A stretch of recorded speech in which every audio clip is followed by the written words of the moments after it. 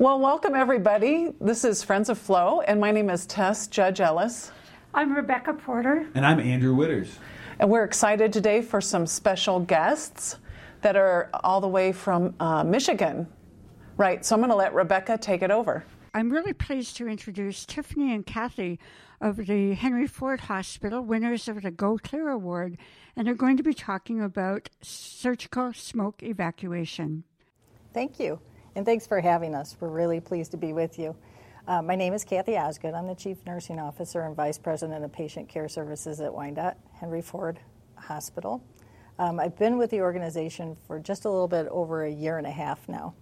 I come to the area living south of here in Monroe, having worked in various southeastern Michigan hospitals for over 30 years. I won't give you details because that'll tell my age. And mostly in ED and critical care as well as nursing administration. So I'm really happy to join you. Tiff? Well, I'm Tiffany Cherney. I'm the Regional Director for Surgical Services and Trauma. I've been at Henry Ford this time for about 8 years. I was a paramedic in the ER earlier, then in about 2000, left, went work the road, then decided, hey, let's try this nursing thing. All the cool kids are nurses. That's the truth, though. Kathy, how did you know you wanted to go into administration? Was that always your bent? No. You know, when you're in nursing school, that's not something that usually as a brand new nurse you end up saying, I want to be an administrator. Yeah. I've always known I wanted to be a nurse. It's one of those things that I think that you have a calling for. And I did brief stints in college to try out other things like a teacher for a short period of time and went, if I ever want to have my own children, I cannot be a teacher. And I always came back to nursing. I really dug into my nursing career.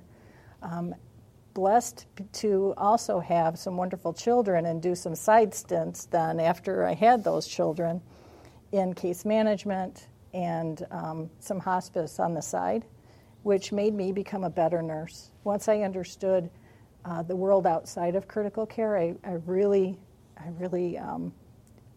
think you could say blossomed as a nurse, and then got tapped on the shoulder to say, oh, hey, our director's leaving. Would you mind taking over for a little while? It'll just be interim. The famous word, interim. So that's when I truly did embrace leadership and did not dream in my wildest dreams that I could ever be a chief nursing officer. I was the nurse at the bedside still in my mind as a critical care nurse, as an educator, as a CNS, just trying to impact patient care. But the more I stayed in leadership, the more I embraced it, because I really do think that as a leader, we have an obligation to become servant leaders and to humbly influence our patients. So that's how I got here. What I love is how nursing, you can do so many things, and that your story talks about, like, well, they needed me. Sure, I can try this. Yeah, I really see what you're doing, Kathy, is being an advocate for nurses. And as nurses, we talk about being advocates for our patients, but our code of ethics, and that's what I do for the rest of my life is ethics. The code of ethics really calls for us to advocate for nurses as well. And I think this kind of dovetails into our topic today a little bit in terms of smoke plume evacuation. And I see you as leaders in this area, and we're kind of interested in how did that come to be? Why smoke plume evacuation for you? I'll hand this one off to Tiffany. You know, the thing is, surgical smoke has been around ever since you could literally, ever since we started trying to sort out how to make that little bleeder stop in a more efficient way instead of someone putting their finger on it. You know, so as things progressed, you know, more is better, and everybody just said, you know what, if I want that efficiency, I'm going to be dealing with some bad stuff. And is it really bad? We're burning tissue. You know, we deal with this burning stuff. And so it just became part of our culture to accept it. I was at a conference, and they started talking about smoke evacuation, and AORN was talking about this new program called Go Clear. But I'm like, what is this? Let's just find out. What is the smoke evacuation stuff? This is bad. So I'm an outsider coming in going, wait a minute, this isn't making much sense. And bring it back to my team, and my team goes, Tiffany, this doesn't make sense, but we struggle with this every day. So we started this conversation of just isn't right.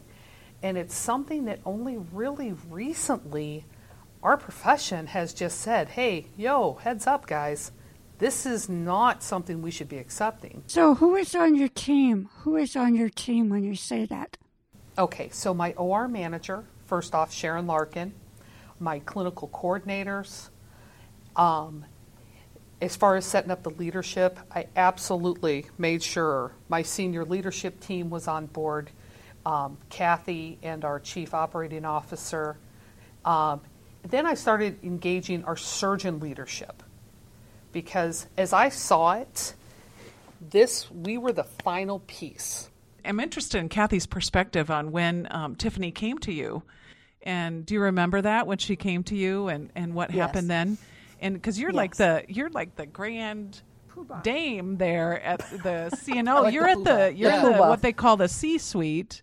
And so that's a big deal. And I mean, that might be a little intimidating for some, of our younger nurses. But and did you take the science and literature with you, or Tiffany, or we're asking a lot of questions. I just want to know the very practical step by step. I could have brought her a pile this big, but one thing I'm very big in is I do what I call one-sheet wonders, and I do an executive summary, and because I know that thing is that I can use that to sell that all the way from Kathy to anybody, but I'm only going to get her attention for one sheet. And so I took her one of those one-sheet wonders that had the facts, that had the business case on it, and all the goals, outcomes, and handed it over to Kathy. Bright colors, big pictures. That always helps.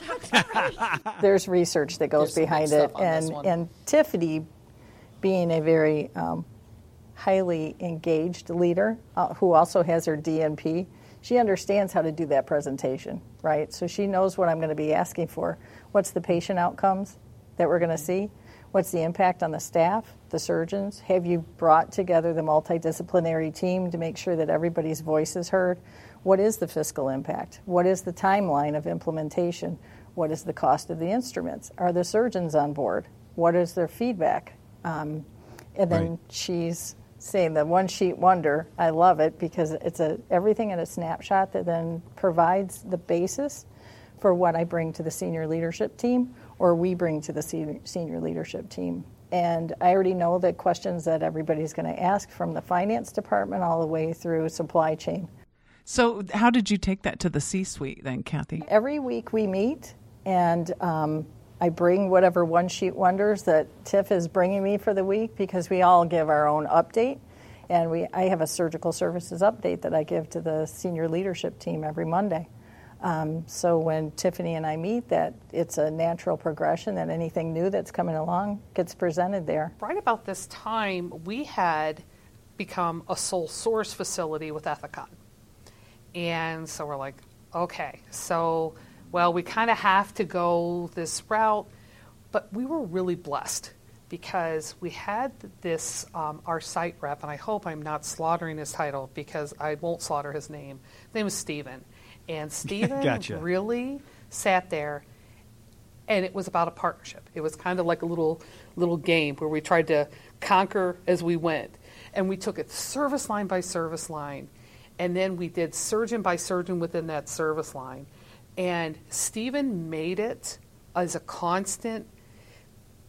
He constantly was looking for the roadblocks and knew that we were aligned. And what was so cool about it was there was no excuse. That was what was so neat, because one of the biggest excuses that people had was, this doesn't feel right, it's not natural. But then it was like, well, let me get you an extension. Well, this isn't right. Let's try this one and this. This is too loud. Did you move it here, or did you move it down one? So that aligned with the way we had done our layers of implementation. So you were already thinking about resistance to change. This is the future. This is now. Let's all move forward together. This is it. We're not going back. And so we were able to align with the Ethicon team to help us establish that new future. Our leadership team, our staff was already there. Our staff was already in that new future because that's what they wanted. They wanted that smoke evacuation. The more we kept doing, and then partnering with AORN that gave us that framework. They said, here's a policy based on best practices. Here is education that is intense and tells you just the realities of it. Here's standards you should do with audits. That's the other cool part of this Go Clear program. So we're looking at audits, we're looking at policies, education, and then surgeon commitment. That's the other piece too. Surgeons and anesthesia commitment that they're going to be using smoke evacuation. Everything kept so smooth sailing. It became that way because we had all these little tools to help us just keep heading toward that goal, and that light at the tunnel kept getting bigger and bigger and bigger. It was awesome. That real-time intervention with the surgeons is probably one of the biggest key factors in the success. So that partnership in real time really helped them be successful. And that was something else that your partnership with Ethicon and Stephen, then your rep, was able to facilitate. Yes, because Stephen would hear at that time that a surgeon would go, I can't use this. It doesn't give me the extension I need. Boom, we'd handle that. I just can't. I don't like this drape. Here's this. Boom. I mean, truly, one of the times, one of the guys says, this smoke evacuator's too loud. I can't do this smoke evacuator thing. It's too loud. He goes, here, let me move this one shelf down. And all of a sudden, it made it miraculously better. I'm like, so it was in removing barriers. And only a couple times, but that's why when I talk about those layers, so when they made it to me, there was a couple of surgeons that said, we will not, so it made it to me. I had that courageous conversation with them. But because I was aligned with senior leadership, they weren't going to go running down to the C-suite saying, I'm not going to use this, I'm not going to use this. No, everyone was aligned and educated and dedicated to the right goal. That's what made this so impactful, and I think it's been a secret to the way we've sustained this. So, yeah, that's awesome. All the way up to the president. One of the issues is always, how do we sustain a new program that everybody will eventually buy in? But then it's so easy to slip back into how we always did things. And so how do you sustain that energy and sustain the use of the smoke evacuator? So there's two ways. One we did was before we even started, and that's why we had leadership engaged in this.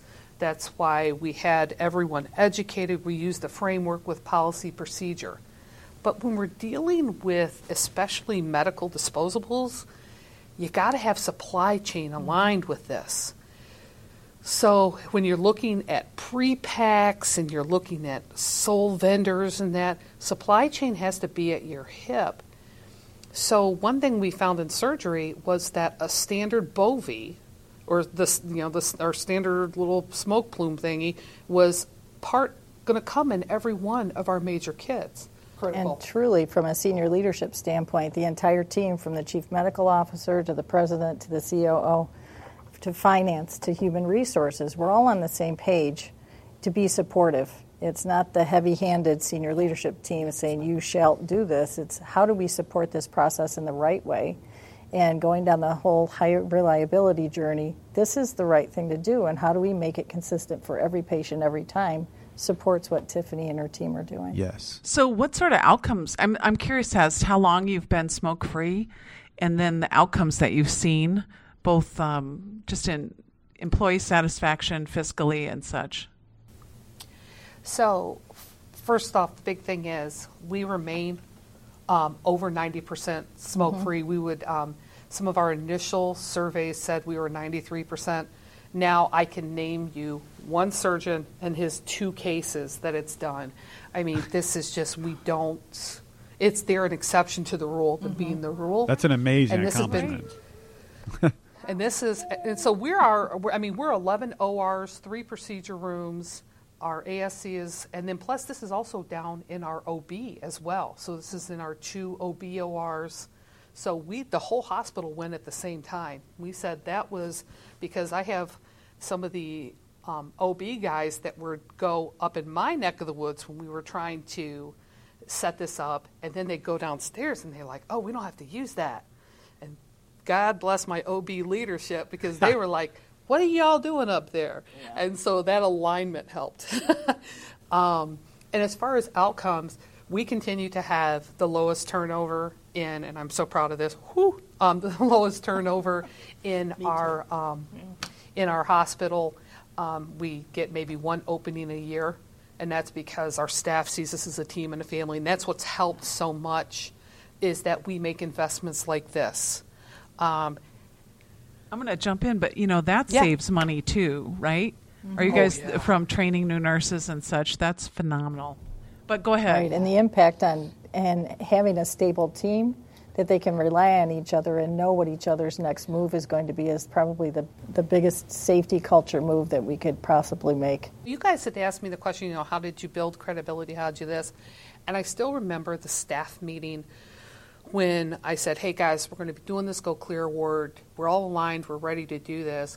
And one of my more tenured nurses raised her hand and said, you mean, okay, so we've known this has been bad for a while, and y'all just choosing to do something about this now. I got it. You know what? I got it. And then I said, you know what? I didn't know. I didn't understand. But now I do. It's not acceptable, and it shouldn't be acceptable to you. And everyone in the room was like, yeah, because I don't know if they really started to realize until we launched on this journey that it was bad, but just how unacceptable it is. And so once everybody got in that framework, boom. How long have you guys been at 90% or above? We are we're about a year and a half now. That's awesome. That's just so inspirational. I really think it is, because this goes a little shout out to our listeners too. I mean, to all of our nursing leadership, including executives, but our students that are listening, including our colleagues in the ORs. I think this is a call out to engage with processes that either need change or that something you feel passionate about. Don't be afraid to engage, because this is what it can turn into, something amazing. So when you think about our listeners and who's going to be listening to our podcast, places that don't have a smoke evacuation, what's your best advice of where to start? AORN. Yeah. Start there. Look at the toolkit and the program, and that really gives you the basis and the outline of where to start. Also, if there's a way to partner with other hospitals that have done this already, connect with them. Connect with other nurses, OR nurses, so that we can help share that knowledge and some of the successes and barriers. So I have a specific question about when you're implementing this in the hospital setting. What were there certain specialties that had a harder time accepting the process because of something maybe procedural? One that seemed to get us was anything around the spine. Yeah, I see. Because the spine was the biggie, because it was all about the reach and the feel and the comfort. That was the great benefit of the partnership with Stephen and Ethicon, because they sat there and said, this doesn't work. Well, I know this piece. Well, this doesn't work. I know this. So that's anything around the spine, automatically, one, it's change, and those guys are very regimented in their processes, but two, the comfort and the access and the angle is key. The great news was we overcame every one. Who are the ones that were the quickest to perhaps adapt to a new type of product like this, based on the procedure that was being done? It was a tie. Actually, my general ortho and general surgery, they were just all in. If any, I have to give a little bit more props to my general ortho because he was the one going, I don't want that bovie anywhere in my room. Why is this bovie in my room? Giving it away. That's awesome. I want the smoke evacuator.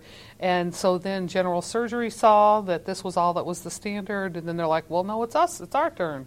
So, yeah. So here's a question for you. How is this filtering into other areas of your health system? You kind of talked about it a little bit, but how is that process going on?